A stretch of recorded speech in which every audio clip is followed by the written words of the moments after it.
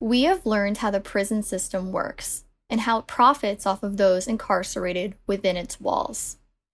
Now it's time to hear a first-hand account. Johnny Perez is the director of U.S. prison programs for the National Religious Campaign Against Torture. He shared with us how his 13 years inside prison walls led him to the person he is today and why he does the work that he does. How did you get involved in this work? So I got involved in this work through two ways. Was through my direct experience of incarceration. And what I mean by that is that after I was released, I took on a job at the Urban Justice Center, which is a nonprofit civil legal services firm that provides legal services for people who just can't afford it. And I got a job there working reentry with people who have mental health concerns and also folks who had histories of incarceration. And there they had a campaign going to end the use of solitary confinement. And the staff found out that I had served time in solitary because I said it right in the interview. And they asked me to share my experience one day. And I fell into that mode as far as the way I was able to convey the experience, having facilitated classes inside and having done public speaking before. So I did that work for 3.5 years where I helped people get their SSI, get their food stamps, get their housing, advocate for their landlords or against their landlords, parole, escort them to court sometimes.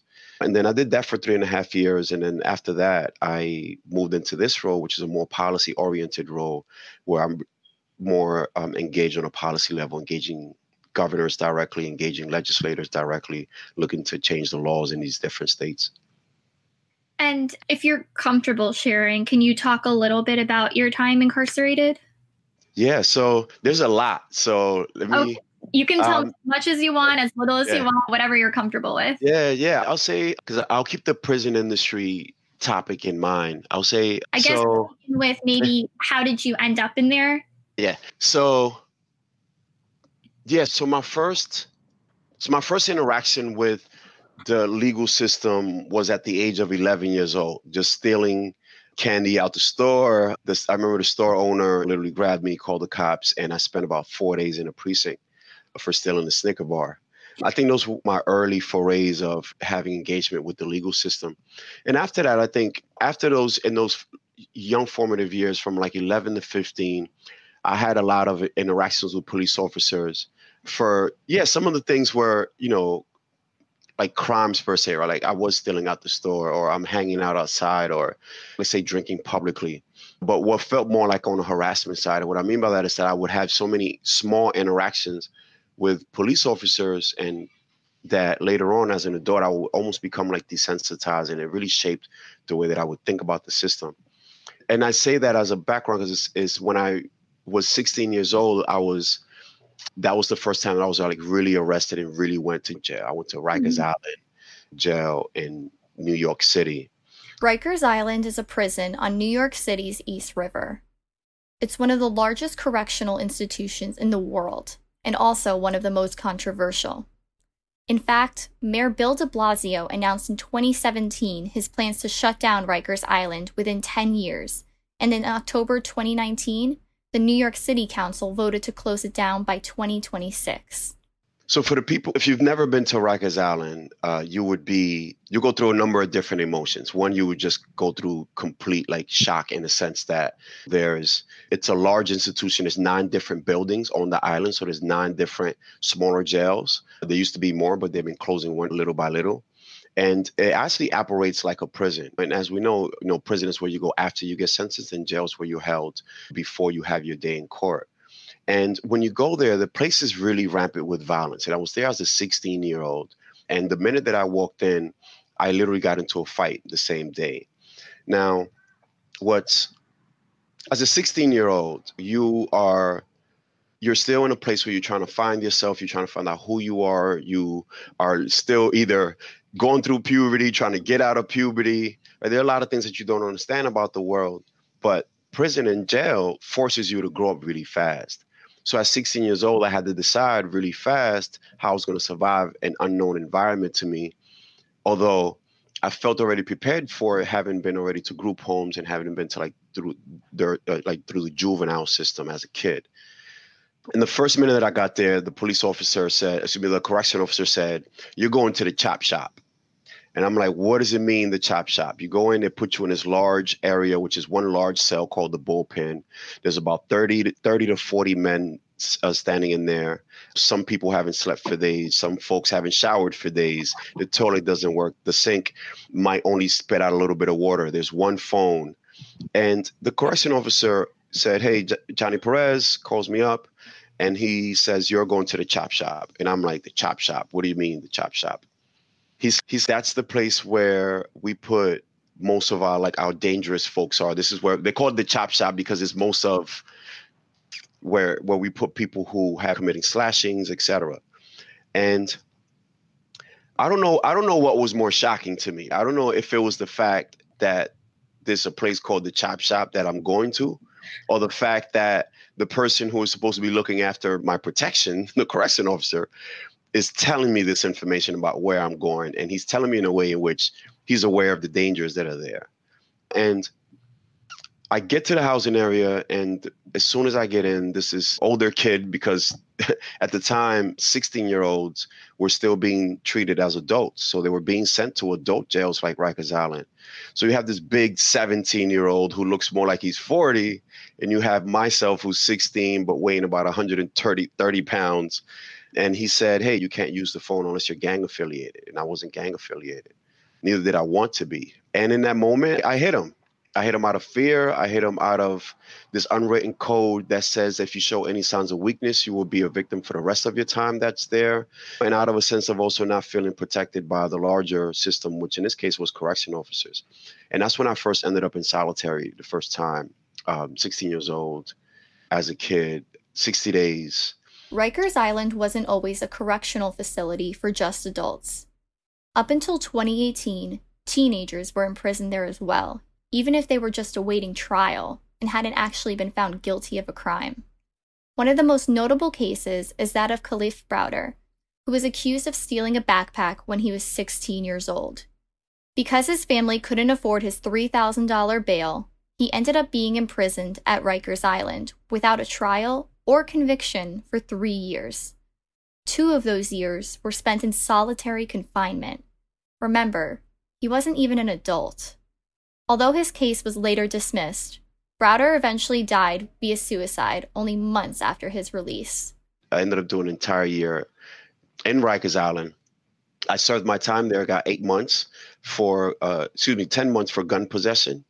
And for listeners who are wondering why is a 16-year-old carrying around a gun, is because I come from a neighborhood and a community where we've been forced to protect ourselves, where we can't trust police officers, where you call the police officer for help, but they end up arresting you or, God forbid, even killing you. And we've seen those interactions. I've been extorted by police officers, that kind of thing. It was not uncommon to find people to find ways to protect themselves and not rely on whatever the society put in place to protect us. And I got arrested. 10 months later, I come out, and I tell you, I think about this a lot in the sense that the time that I spent in Rikers Island, I spent it trying to think about a different way to not get caught carrying a gun. Not the fact that I didn't need to carry a gun or that it was even wrong to carry a gun. I didn't walk away with that impression. I just walked away with the feeling of, I just have to find a different way to protect myself or something to that effect. But I continued to break the law. And then at 21, I got arrested for robbery in the first degree. And first degree means that I had a weapon and that the person who I harmed had reasonable belief that I would harm them. And that's irrelevant of whether the gun was loaded or not, which it wasn't. And on the surface, what seems to be a violent crime or this person's antisocial, I for myself had to understand that was really a reaction to poverty and a reaction to a lot of societal factors that were in place before I came into the world, but yet I decided to apply a criminal solution to poverty. Joe Schmo down the block, if he's going to get evicted and has a kid on the way and needs money, whatever, he'll go and get on food stamps or find some other social support and a decision to apply criminal solutions. Later on, I would understand that a lot of our system does place the emphasis on the individual while also ignoring the environmental factors that influence this person's decision. So while at the same time, I know that it's wrong, and people do break the law, right? And we look at what this person did. the court as a whole does not make room to look at what environmental factors played into this decision. So when I have clients who are released in the winter with no coat and they end up stealing coats to stay warm, I'm angry in court that the judge never asked, why was this person released without a coat? In addition to saying, I can see why this person should not have stolen a coat, but why was this person in custody for so long and not released without a coat, which is a larger question, right? Or that kind of thing. And yeah, 21 years old, 15 years. My first offer was 25 years. I couldn't understand why I was being offered so much time. 25 years in prison is a long time. No one was physically hurt. Again, like I said, the gun wasn't loaded. There were things about it that I'm like, I've seen people do worse in my eyes that had gotten more time, including being involved in situations where people lost their lives and only got about 8 years. I've seen folks get arrested for sex offenses where a lot of harm has been done and only get months. So I couldn't understand why I was getting 25 years. And the reason for that was because I had already a long history of having come in contact with the system. So the sentencing guidelines started a little bit higher for me, especially having already had a felony for gun possession. While I was incarcerated, the first 5 years were really difficult in the sense that I'm 21 years old, trying to find myself, trying to find my way in a world in which is completely backwards and upside down. It's all men. There's no women. There's no money. There's no like free market, if you will. There's a culture that I now have to understand very quickly, very fast. There are norms that I have to understand very fast, like not looking in someone's life, not touching anyone. If someone touches you, to also respond violently, because if you don't, then this is the way that your time is going to look for the next 15 years. And also that correctional officers can't protect you.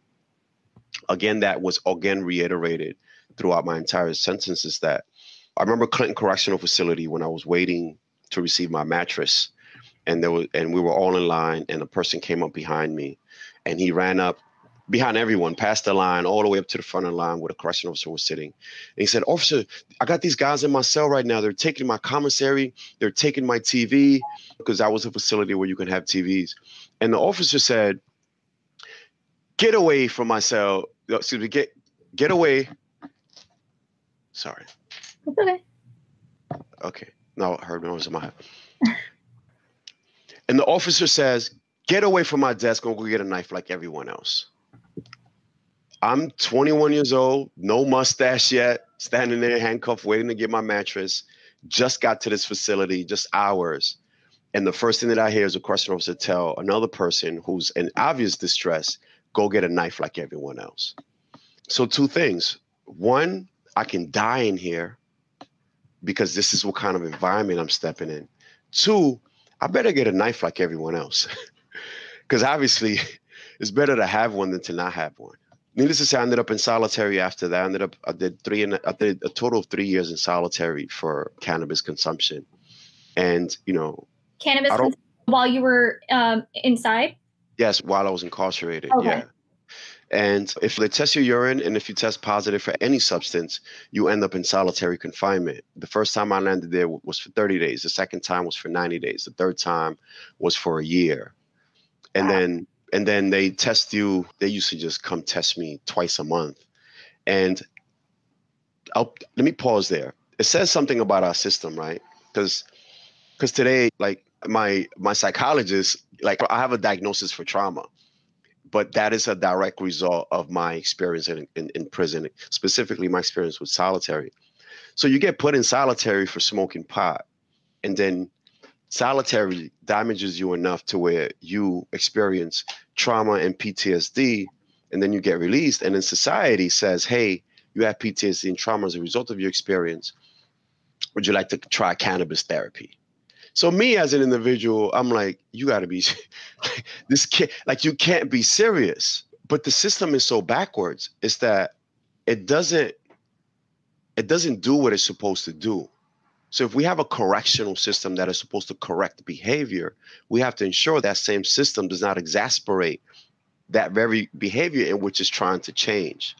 So the biggest thing that corrections fools itself, the biggest lie that correction tells itself, is that the more we punish you, the more that's going to make you want to change, not knowing that punishment in itself exasperates the same behavior.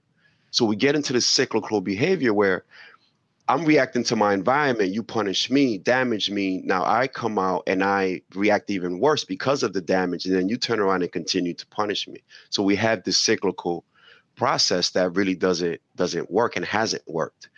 And the same way that society responds to public health problems with incarceration, homelessness, mental health concerns, poverty, it's the same way inside of prison, where if you test positive for drugs, you're going to get punished. You're going to be put in solitary. If you don't have money, you are definitely are going to have your wages, your already small prison wages garnished to pay any victims' fees or to use to pay misbehavior reports. Because every time that you're written up, they cost $5. And when I'm getting $7 every 2 weeks, one misbehavior report just wiped me out for the next 2 weeks. So there's a lot of that. I'll say eventually I discovered education for the wrong reason. I ended up engaging in a lot of prison programs, specifically college, because I wanted to get out of prison earlier and maybe meet my time in parole. Not because I thought that I could be a doctor or do policy work one day, just because I knew that if I'm in this program, I'm more likely to come home early. But while I was there, education literally blew my entire perspective open and my disposition of the world and really deepened my understanding of myself, others, and my place in the world and the way that the world functions. It's unfortunate that I had to discover education while I was incarcerated or during incarceration. So by no means did incarceration have the impact on me. It was education. Just so happened that I discovered it while there. And you mentioned how you were in solitary several times. What exactly is it like in solitary? You said that you had a book with you. So that means that you were able to do at least something in there. I guess paint the picture for us. Yeah, so if you close your eyes, you can think about it as a small spot. If you close your eyes for a second and you reach out both hands, right? Imagine that both of your hands can touch both walls of the room. That's how small it is. The cell is a little bit longer than your bed, except that I'm 6 feet tall. So when I stretch my legs out, I can touch the edge of the bed. So a lot of times I used to sleep with my knees tucked into my chest. The room is very small, very quiet, very hot in the summer, very cold in the winter. Gets so hot that the walls start to sweat at times. During the day, sometimes it gets so noisy, listening to the yells and sounds and of other people who are locked inside of their cells, that it's really hard to sleep. Psychologically, you try to escape because there's really nothing to do. And one way to escape is just to sleep all day. So you sleep all day, but the problem with sleeping all day is that you're up all night. You have little property inside of the cell. You're allowed to have 2 books a week. Sometimes the library officer passes by. Sometimes he or she does not pass. You're allowed to have 10 pieces of mail with you. And then you're allowed to receive mail every day. You're allowed to have 5 magazines. And you're allowed to have 10 pictures. You're allowed to have only 1 set of clothing. You're only allowed to wear 1 layer of clothing at a time. So I can only have underwears and my uniform. I can't wear an extra sweater per se on top of a layer if I get too cold. The toilet is right next to the bed. So when you lay down, the toilet's going to be as close to you in the bed. There are times when I would put my head the other way, but because correctional officers have to see you when they walk by to make sure that you didn't kill yourself, commit suicide, or harm yourself in any way, you have to lay in the bed in a way in which they can see you. And that a lot of times is your head directly adjacent to the toilet.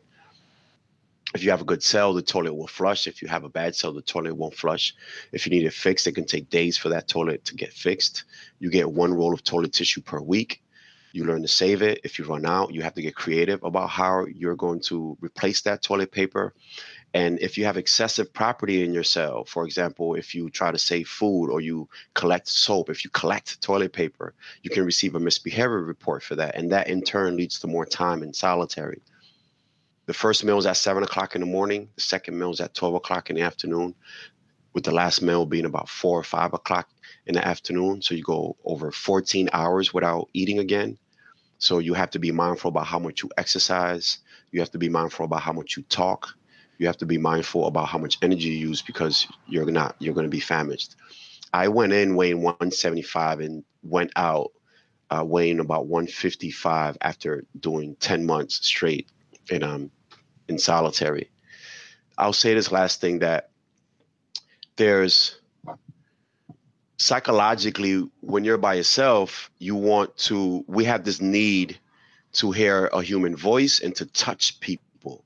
There's been studies that show that if you leave a child unattended, like without human touch, they actually just can't survive. Flowers actually the same way too. This study with music and how this ecosystem of how we're all connected. And in solitary, the most dehumanizing pieces are the fact that you have little to no meaningful human interactions. The only person that I spoke to was the same person, the officer that brought me my food 3 times a day, or that walked by my cell to ensure that I didn't commit suicide. But when this one person doesn't talk to you, when this one person doesn't even look at you sometimes for days or weeks at a time, it does chip at you a little bit. When you don't have nobody to talk to, you'll find that you'll end up talking to yourself. You'll talk loud. It starts off maybe singing a song out loud, or maybe thinking aloud. But I would get into full-blown conversations with myself. Now, looking from the outside in, someone would say, "Wow, this person's losing it. They're going crazy. Look at them. This is why they're in there." But another analysis would say, it's not that this person's in there because he's acting like that. He's acting like that because he's in there. And it's a different perspective because it allows people to understand that if you were locked in a cell for 8 months without nobody to talk to, and you can only see about 6 feet in front of you, hence why I still wear glasses to this day, after a while, you're not gonna act normal because this is not a normal environment. So prison forces you to act normal in a completely unnormal environment. And that is the cruel joke of the architects of incarceration. It's like with kids, we hold 15-year-olds to the same standards we hold adults when we know they have a larger propensity for risk and they don't think straight. I know I didn't think straight when I was 15 years old. I thought that I did, but we treat them the same. So in solitary, because we still put kids in solitary, we put women who are expecting in solitary, we shackle women who are giving birth inside of these systems. And we have to ask the question, is this accomplishing what we want? And there's a fine line between accountability and punishment. And for those who think that, well, to some people, accountability looks like punishment, just know that the outcome of punishment is never actually gets us to whatever we want the goal to be. And even when you ask crime survivors about what they would want to see happen, overwhelming majority of crime survivors actually did not respond with incarceration. They've responded with what is now known as like restorative justice practices that are centered on accountability. And that also leads to true change, not change that is fleeting in a sense. Yeah. So I'm trying to think which question to go with next. Yeah. And I don't have them in front of me. Let me bring them up. So you mentioned about earlier on, you said about how if you have a minor infraction, it'll cost you $5 and maybe you make $7 over 2 weeks. So what happened? How does it work when you have some sort of income while you're incarcerated? What can that be used towards? Does that transfer to once you're finally released? Do you get that money? Yeah, good point. Yeah, I'll set because I remember one of your questions was around the 13th Amendment. Yeah. So the 13th Amendment had supposedly outlawed slavery, except for people with criminal convictions. Mm-hmm. So we live in a country where the Constitution says that slavery can exist if you are under these conditions, which is really the essence of our 13th Amendment. And what that does is that it allows for these institutions of incarceration, both public and private, right, to use prison labor for almost nothing. Throughout my incarceration, there were times on the low end when I was paid about 13 cents an hour, and on the high end being paid about 65 cents an hour. I don't think I ever made more than 65 cents an hour throughout 13 years of my incarceration. The 13th Amendment abolished slavery, except for those convicted of a crime. Because of that, people in prison can legally work for next to nothing, no matter what kind of labor is being performed. That's across 9 different prisons in New York State. Now, as a policy person, this is also similar in other states. Now, I visit prisons and tour prisons, and I talk to people in other states, and they also echo these slave wages. And, while you're incarcerated, you're not only forced to work for what's what many would argue are slave wages, but you also don't get a lot of the things that we have just come to understand are like standard in society as it comes to a job. We come to expect that if you're sick, you expect to call in and say, hey, I can't work today because I don't feel well. People in prison can't do that. In fact, people in prison who refuse to go to work can actually be placed in solitary, can get misbehavior reports, to have their privileges taken away. Whether that looks like phone calls where you can't talk to your family on their birthday, recreation, having access to commissary, which is very critical when the last meal is at 4 o'clock every day and the next meal is at 7 o'clock. You're also not allowed to take bereavement time, vacation time. You're not allowed to take any of that. Now, there are times when a correction officer, just because of their relationship, may say, hey, I know you're going through something, go ahead and take the day off.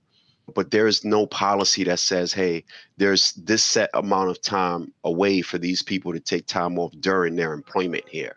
Because we're not seen as employees, and it's almost seen as a duty of what it takes to be incarcerated. Like, you have to do this. You have to take a program.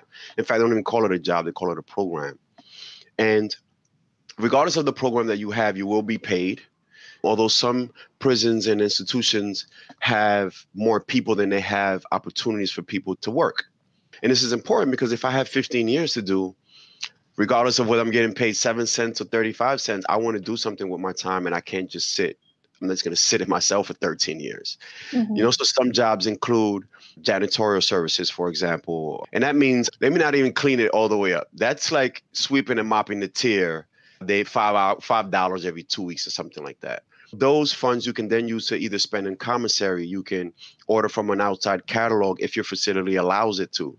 There were times when in Kaksaki Correctional Facility, it took me a year to save $1,000.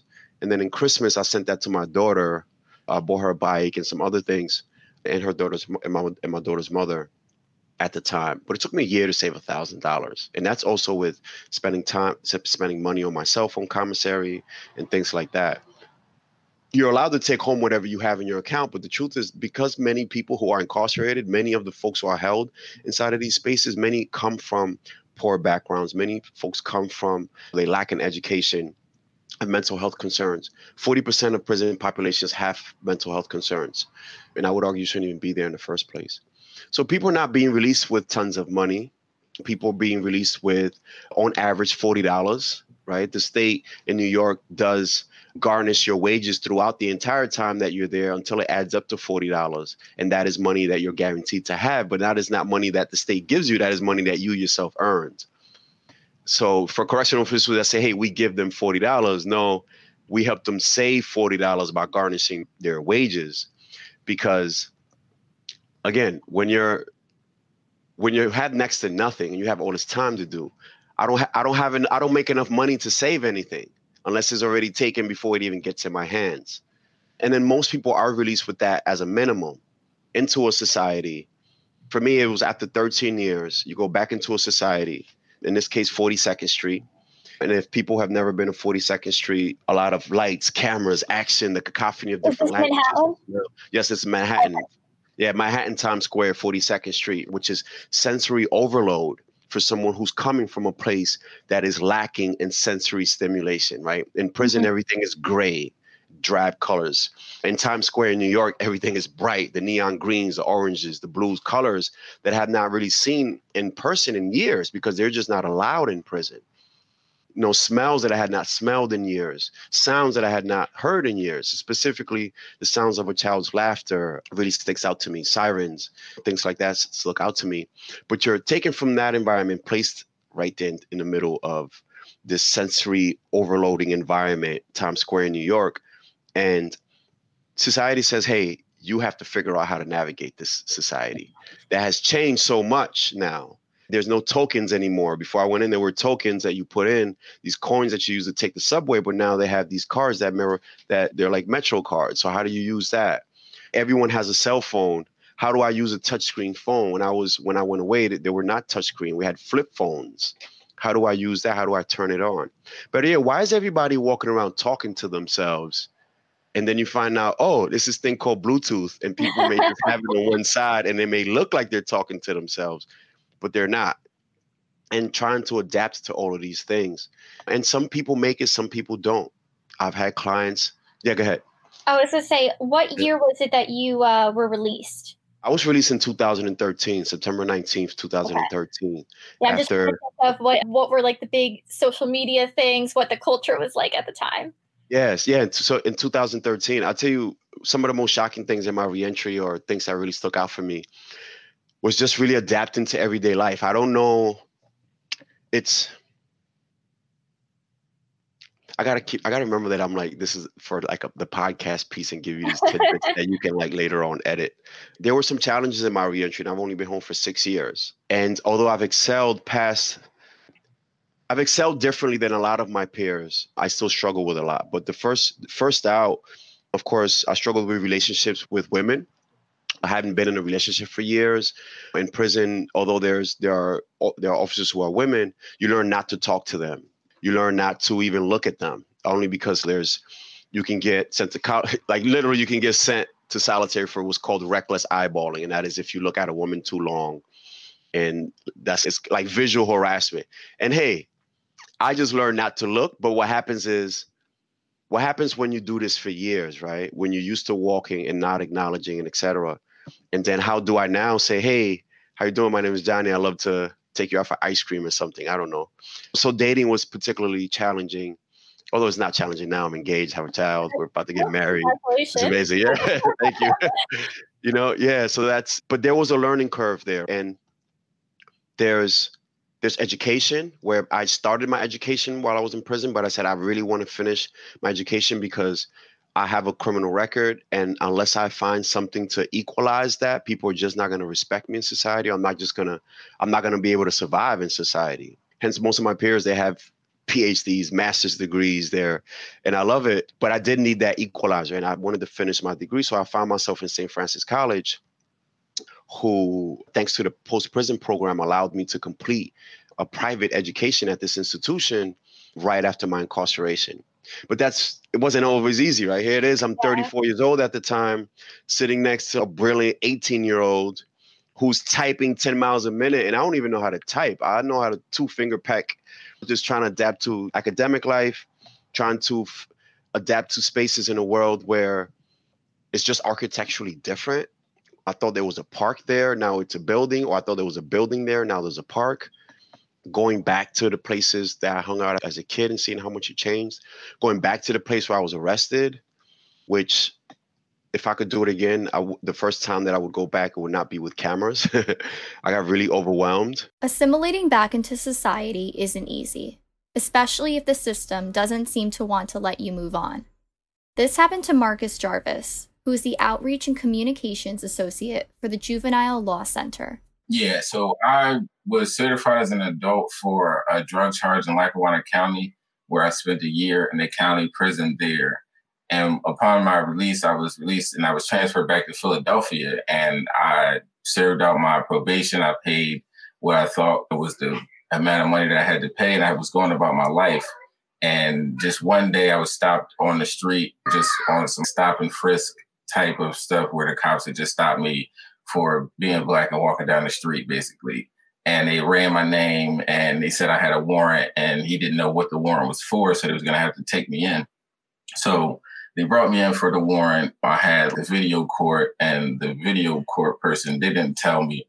I didn't go in front of the video court, but when they had the video court, then they said that the warrant was for Lackawanna County. So they had to take me to Lackawanna. They had to see if Lackawanna County was going to come and get me. They had 72 hours. If they didn't come and get me, I would be released and I would get a date. So I was hoping, that I would they just wouldn't come and get me. Lackawanna County came and got me the next morning. So these two officers from Lackawanna County drove to Philadelphia. I was handcuffed, shackled, placed in the back of a cop car, driven for 3 hours in the back of a cop car to Lackawanna County, where I was then processed, brought into the Lackawanna County prison. And I served like a few days in the Lackawanna County prison. And when they brought me to court, the person at court, the judge seemed really rigged. He had an attitude about like me not paying. Basically, if you don't pay this money, and this is when I found out that was all about money. And when I got to the courtroom, and this all at the same time, I was finding out, like, okay, they're saying I owe this money. And he's saying, you owe, I think it was like $1,100. And if you don't have anybody in the courtroom to pay, do you have anybody in the courtroom to pay it off, or can you pay it off now? And I said, no. And he said, oh, if you can't pay it now, you either have to spend a year in prison, or I think it was 6 months to a year in prison. I'm sorry. Sorry about that. Can you start again when you said, so the judge said that if you can't pay this, then? Yeah, so the judge said that if you can't pay this amount of money, if you can't pay this $1,100 today, or if there's no one in the courtroom to pay this money in the courtroom today, which was like a joke because the courtroom was dead empty. So it was like he was being like condescending in a sense. Clearly, there was nobody there to pay for anybody who had court because it was an empty courtroom. I've been to courtrooms where there's people in it sitting in the pews and the seats. There was nobody in the courtroom. So he's saying, like, if there's nobody here that can, if you can't pay and there's nobody here who can pay it for you, you either have to spend that 6 months or up to a year until you can have somebody pay it, someone else pay it, or you can work in this recycling program for 21 days. And it was like, when he said that, it was just, okay, this is what you want me to do, whatever. So it just seemed, okay, I would either have to do 6 months to a year or do this recycling program to pay off the fine. So I was brought to this place and I'm told this number of time that I can't pay, and there's no getting on a payment plan or nothing like that. And I had to work in this. So I agreed to do the program, and I was like forced to work in this recycling plant. And it was crazy because I just had, just gotten hired at the Eagle Stadium, and I was supposed to be working, and I worked with Juvenile Law Center at the time, and I had a job, I had multiple jobs, and I had people that would be able to say that I worked with them, but I wasn't even allowed, that opportunity to say me having 2 jobs, and that wasn't enough. It wasn't like, it was just, you had to get into work in this recycling program. I was forced to work in that. And it was just like a regular place inside the community where if you didn't know what it was, you wouldn't know that everybody that was getting off of this bus, because we weren't handcuffed and shackled. We got off the bus and just went into the building. You might just think it was a group of people, just a regular people. You wouldn't even probably know it was prisoners that were working in this recycling plant. How old were you when you were arrested for these outstanding fines? I believe I was 20. Okay. And did you know that you had these fines to pay? No. Forgot about it, or nobody told you? No idea about no type of court cause of the fines, because the case was in Lackawanna County. And when I was released, I never lived in Lackawanna County in the first place. So when I was released from that jail, I didn't even have the teacher from, like, one of the staff members of the prison paid for my ticket back to Philadelphia. So when I left the jail and I got out that day, I didn't have any money on my books. I had $22 in my books, but the ticket back to Philly was like $30. So I knew you had to pay money to cash the money order. So I didn't have enough money. So I had walked to the bus station after I got out, and I was just going to ask them to, like, get on the bus or whatever, show them my stuff. And there was a staff member from the jail who had bought a ticket for me and gave me $40. And that was how I got. I wasn't from Lackawanna County, or I didn't have any address. So once I went back and my case was transferred to Philadelphia, I had never, received any, aside from me probably changing addresses. I know I lived at the address that was on my ID, and I had never received any type of mail or any type of notification from, like, my probation officer or anybody stating that I owed some type of fine. I owed any money. So I was never under the impression that I owed any money. And even what they say, the court costs and fines were for me being in Lackawanna County Prison. Like, that's what I owed, $1,100 in court costs and fines for me being in the prison. I never knew that you owed money for being in jail. I never knew that was part of prison at all, that you would owe money for every day that you was in jail. Like, I thought that it was bad enough that they were paying me like a couple cents an hour. Like, I had a job in there, and it was like they were only paying you a few cents an hour in the first place. So it was like, if I owed money, then y'all could have just kept it or something. I never knew that I was incurring fees every day for my entire time I was there. It almost seems, even when you're out of the incarceration system, it's like they still find ways to make money off of you. Yeah, really well. They have a lot of different, it's set up really well for you to have to like continue to pay like the different fines and ways that they find it. Like my license was like somehow as a part of my case, my license was suspended. Like I wasn't driving. I was arrested inside of a house. I was arrested inside of a house somewhere. They had kicked in the door, raided the house. I had drugs in my pocket. They took me to jail. Somehow within my case, it led to me, having my license suspended. I don't know how that, when I went to get my license, they told me that my driving privilege was suspended. It was part of my case and I had to pay a certain amount of money for that. And I don't know, it was just part of the case or part of one of those things. I didn't know that I didn't get no paper that said, oh, your license is going to be suspended. And I wasn't even driving, but that was one of the things that came along with my case. I never had any piece of paper or no paperwork from me getting sentenced that day, but I would have loved to see does it say something somewhere like you're going to have these fines imposed or your driving privilege is going to be taken or these type of things. Because then I would have knew when I got out that I would have had to do these things. Like I got my GED when I was 16. Like I thought I was taking care of the things that I had to take care of. I started college when I was 17 when I had gotten out. But it was just like things like that was like, I never went. And that was before I was supposed to be going back and starting another semester of school. I was supposed to be starting another semester of school and I was supposed to be going to Montgomery County College, community college. And none of that stuff mattered in court when I was like trying to tell the person, like, I'm starting college, I have a job, I work for juvenile law center. Like none of that stuff mattered. It was like, if you don't have the money right now and you can't pay this fine, then you're going to have to be in this recycling program. Like it wasn't about the fact that I had already had good things going in my life. And it wasn't like I was just running from the fines or something like that. It was just like they had a plan they wanted. And it didn't make any sense because it just seemed like they were spending so many resources to get something that wasn't like worth as much. Like to take me to drive to Philadelphia, drive back with you're paying multiple people to drive to Philadelphia and drive back for hours. You're paying for gas and all of this stuff just for me owing $1,000.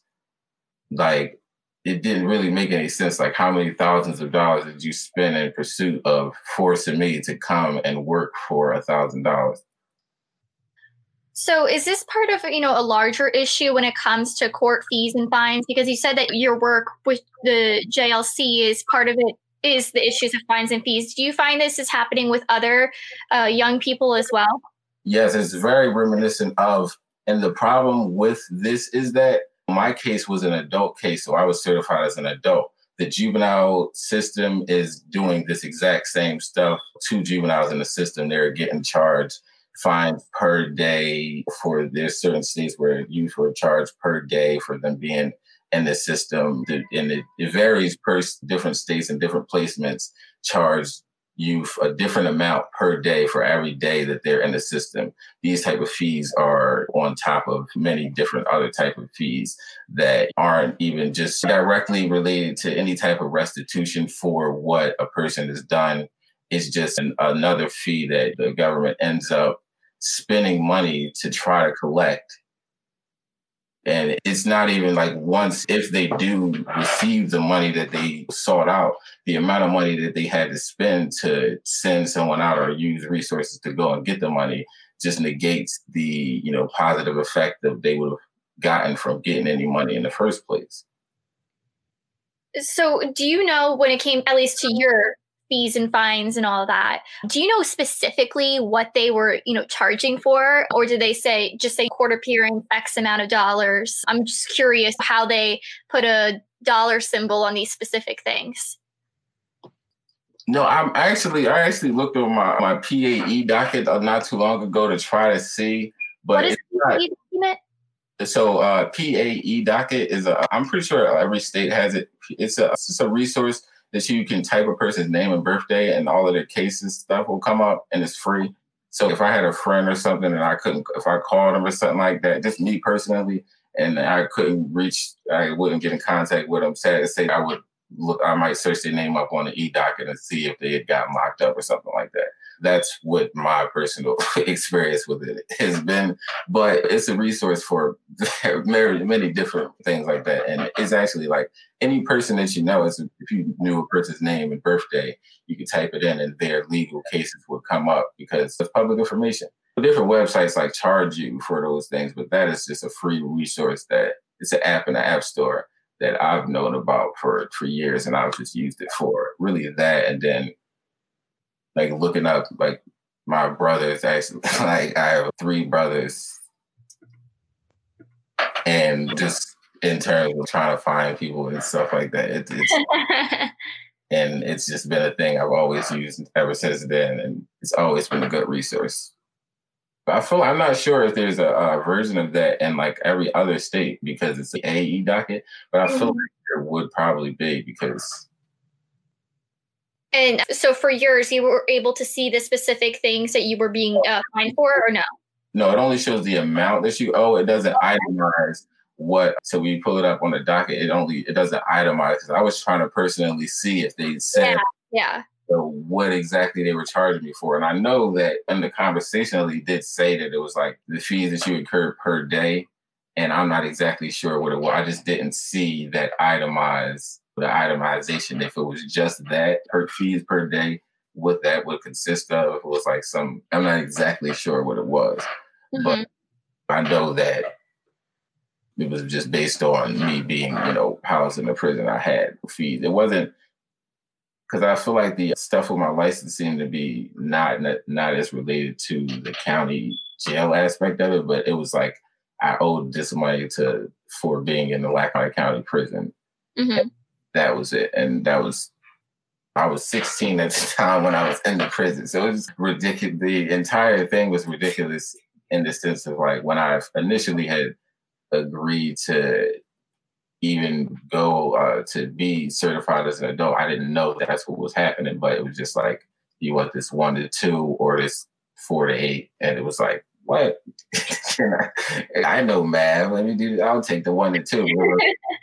You're going to have, there wasn't any further explanation of what that 1 to 2 came along with.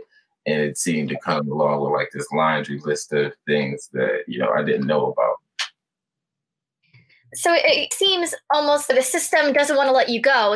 There's this saying, I know it from the episode of The Sopranos where they go, just when I think I'm out, they pull me right back in. And it almost seems that's the case, at least for you. Yeah, and a lot of times, and it does this with especially young people and their families, where you'll have a person who has gotten out of a placement and they're brought back into the home. And then that builds a wall between the youth and their family because they're coming back to the home and they're already, a kid is a financial burden in the first place, but then you have the state placing these financial burdens on top of the things that you already have. And that it makes people less likely to want to support their own kids, and it leads them to have a clashing of people within their own households because now the youth is being seen as this bill that you're placing on the back of somebody who's already trying to reintegrate into the community. And they don't have a lot of resources because they've been out of the community for a certain amount of time. And you're placing them back into their home along with a hefty bill. The bills are usually really big. And for different states, they place the bill on the parent. So the bill will come in the parent's name. And that's going to make a person feel a certain, way within already trying to help somebody reintegrate back into life. And then you already are you're taking away from a person's ability to help somebody because you're placing this bill in front of that ability to help. Any money that you might have put towards a basketball camp or some resources for them to go spend some time as opposed to them going out and trying to make money, or they're trying to dig themselves out of this virtual hole that they feel like they're in. They could be doing but it stops them from doing normal things in the community and feeling like they have a space to learn and do after school programs. It's all about, trying to repay this debt. And that's what makes it so much more of a punitive action when it comes to youth, because it's not supposed to be like that. It's supposed to be rehabilitative system is supposed to be rehabilitating young people, but a lot of times like that, these fines are very harsh punishments on youth and their entire families, because the youth aren't the only ones that really deal with the fines. A lot of times it comes in the parent's name, but it's not even in the youth's name. The bill will come to the parent, and that's like an enormous weight to place on somebody who's already dealing with the youth that's already having problems.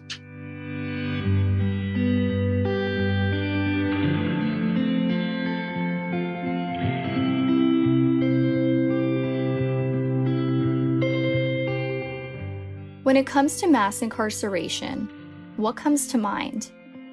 Do you think of criminals? Men behind bars? Or maybe orange jumpsuits? Hopefully, Perez and Jarvis's stories reminded you that at the end of the day, these are still people. I read a lot about historical movements when I was incarcerated, not because I had an interest.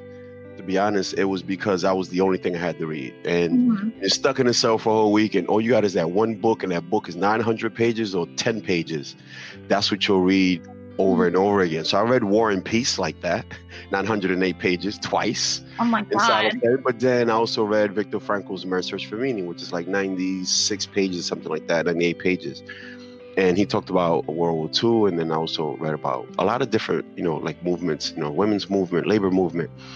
And a lot of what we're seeing in his current administration is like we see these little remnants of some of those oppressive tactics that people in power were using at the time. And what's most, I think, similar to a lot of things that's happened over the last 4 years in his current administration mirrors a lot of things that happened during World War II. And what I mean by that is, I by no means, you may not actually want to put this in the thing, but only because I got a lot of backlash. Folks thought that I was comparing like Black suffrage movement with like the Holocaust and the Jewish struggle, which not trying to compare struggles here. Now, hey, like who was worse oppressed? Yeah, apples and oranges. Yeah, no, but from the other side of how power can, if not checked, can be unruly in a sense.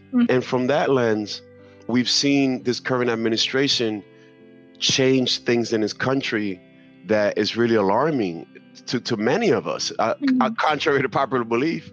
It's not just Black people that are, angry about the way that things are going. There are a lot of folks who are not Black who are also just angry about the way that it's going. It's just not reflective of the society that we would like to live in, that we strive to live in, not reflective of our shared values. And it's not based on, any of this is not based on behavior. There's something different when, hey, Johnny, you put a gun to somebody. And there's a whole conversation there, but it's different when we treat people like this based on who they are, not what they've done. And when we start doing that, that is very dangerous. We hear it in the language, which I know we're going to talk about language, how we dehumanize people using language. It's funny. I went back and I read this book in prison called Less Than Human, right? How we demean, enslave, and exterminate others by David Livingston Smith. And this was one of the books I read while I was incarcerated. But it gave me insight as to how do we dehumanize people? How do we get to a place where we're able to kill millions of people? And this author doesn't just use World War II. He also just talks about discovering America and Columbus and dispels that narrative and how Native peoples were treated. And you really ask the question, what does it take? What do we need to do to really dehumanize someone? Or no, what does it take for us to treat somebody as such? And then he talked about these stages, about how we have to dehumanize them first. Because if we see them as human, then we can't, like our innate God-given won't let us treat other humans like that. So we have to almost view them as if they're less than human. And one way to see that is actually reflected in the language. And if you look at almost every movement in the last 100 years, you see this dehumanizing language. In World War II, yes, you heard the humanizing language that I don't want to repeat, but you also hear it now. And specifically to the criminal justice system, you hear this language around this person's not, he's a criminal, he's a murderer, she's a killer, she's a baby killer, like some women get that. They're criminals, they're this, they're that, they're convicts, and all of the language allows us to treat folks, because how else would you treat a criminal? There's things that I can do to a killer that I can't do to somebody's daughter.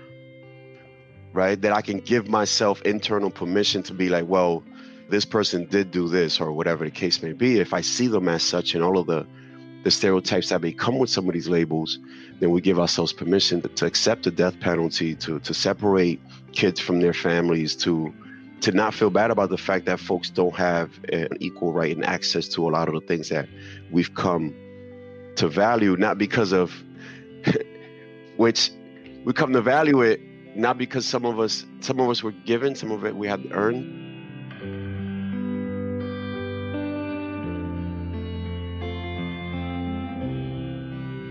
A Legal Tender is made by Yahoo Finance at our studios and homes in New York City. This episode was written and hosted by me, Adriana Belmonte. A Legal Tender was created, edited, and produced by Alex Sugg. Thank you to Johnny Perez and Marcus Jarvis for sharing your stories with us. If you enjoyed this podcast, head over to Apple Podcasts and leave us a 5-star rating and review it for the show.